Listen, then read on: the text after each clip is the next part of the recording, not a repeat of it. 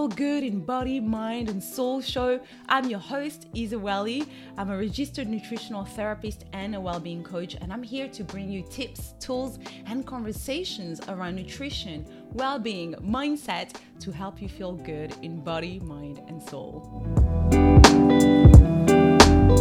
So how do you pick yourself up when you fall down? So before starting this podcast, I asked some of the ladies that I support through my one-on-one coaching program, Body, Mind, Soul Reset, to send me some questions of things they'd like me to answer in the podcast or talk about. And today's question comes from one of them, and she said, how do you pick yourself up when you fall down? Perhaps you have no motivation, no strength to pick yourself back up. And I think it's such a good and such an important question. When I feel down, when I fall down, and that happens, especially towards the end of the year or after a big kind of a heavy work period, I find it really important to understand how I kind of got there, but in an observing way rather than like a judgmental way. And often the reason might be as simple as I'm just exhausted. I'm just really, really tired, because mental exhaustion is a thing. And sometimes that exhaustion can just drain me, and it's really important to pinpoint what it is. And mental exhaustion can also be due to other things, perhaps there is a relationship draining you. It could be a personal relationship, it could be a work relationship, it could be your environment, it could be the workload, it could be many other things, but really just have a little think of, how did I get here? And also emotionally, we're constantly engaged through the news, through social media. So it's really important to sort of check your habits and understand how you got there. Also, our emotional bandwidth has a limit. Mine definitely has.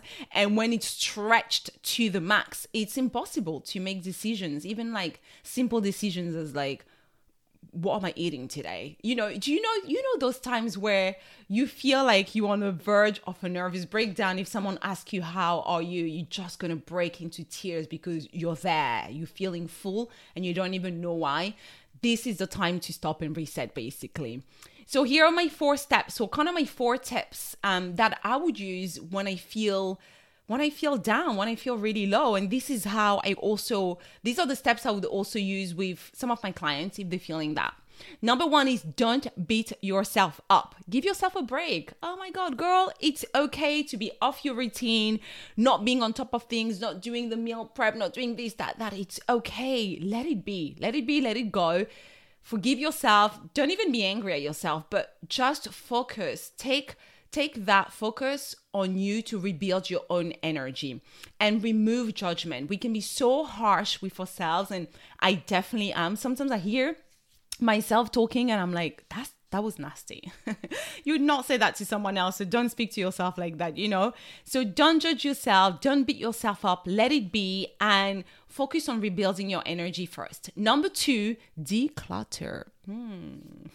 Decluttering is probably one of my favorite things, if I think about it, to do, especially if I'm feeling overwhelmed. Is okay, it's time to remove the noise. It's time to get rid of things. It's time to die things down a little bit. And this is one of the first things we actually do when we work together on a one-on-one basis with my ladies, with someone that's feeling completely overwhelmed and drained. The first thing is, okay, let's simplify life. Let's simplify. Let's look at this. So decluttering can be obviously, your home, but it's also your thoughts. What are you going through? It's also stop adding more to-do list, stop making big new decisions, avoid social events, rebuild, get rid of negative energy suckers. Unfortunately, that can be people. Let's be really, really honest here. That can be people, that can be, you need to take a couple of steps away from this relationship, this person, this and that. That could be family as well, unfortunately. Social media is basically decluttering and simplifying what can be made easy so that you can use that energy to be with yourself, to rebuild yourself up. Number 3 would be to now nurture yourself. Now we know how you got here, or we kind of understood how you got here. We declutter, we remove the noise. Now it's time to nurture yourself. And this can look very different for everybody. It's really up to you. But the idea is to spend more time with yourself and nourish your mind, nourish your body again to more positive energy, to a positive mental and physical energy. For me, it could be, crying to release more tension, to get rid of the tension, Ayurvedic massage, lymphatic massage, healing session. I love all these things just to help shift the energy, right? I'm really big on my personal energy. I'm really aware when it's negative and something is off and I'm feeling stuck. It could be breath work in the morning, a 20-minute session. Shout out to Brie Melanson, my queen. She's the queen of breath work. It could be writing, right? It depends what works for you, but basically it has to be something that helps you release the negative and rebuild and re-nourish, right? And just gives you the mind space to just be with yourself. Last but not least is to get some help. And we've got to be honest here.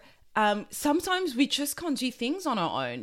We can't just be, it's great to be aware. And even I, as a coach, who my work is to hold the space for others, to help them, grow or heal or whatever, just hold that space for them. Even I sometimes can't have that objective eyes on myself and on my situation. I always go and get some help. And help isn't necessarily a coach. It can be a therapist. It can be actually booking those breathwork sessions, or so then you go in a class and someone hold the space for that growth for you. Do you know what I'm saying? Like, it doesn't have to be, okay, I need a coach for like 3 months or 6 months, right? It's just someone to hold you accountable so you get to do that work you need to do. Because if I'm being completely honest with you, I think sometimes when we feel low and we feel flat, the reason why we stay in there is that it does take work to build ourselves back up.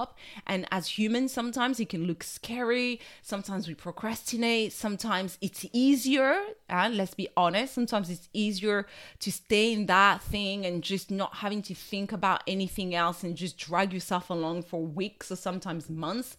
So in those times, you need the help. You need the support of someone to be there and be like, okay, here's the mirror. This is what you're going through right now.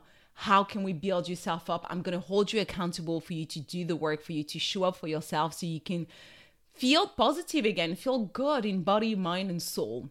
So let's quickly recap. First, you don't want to beat yourself up. You want to let go. You want to focus on rebuilding the energy. Then you want to remove the noise by decluttering your environment. That includes relationships, that includes work, simplify things. Number 3, you want to nurture yourself, whatever that means to you. Whatever that means, could be long walks in the morning. One thing I also forgot to mention earlier is something that I love, is these are the moments where I might be cooking a little bit more, some really nutrients dense, healing, nourishing food that I love that will support my adrenals as well, because a lot of the time when we're there, our adrenals are also very low. And then last but not least, get some help if you need to. Reach out. Et voilà for today's episode. Thank you so much for listening or for watching. If you're watching on YouTube, drop me a comment if you're on YouTube. Let me know, have you been there before? What did you do to pick yourself up? What do you tend to do? Let me know in the comments. And if you are listening on a podcast platform, perhaps Spotify or any other, thank you so much. I will see you in the next episode. Bisous.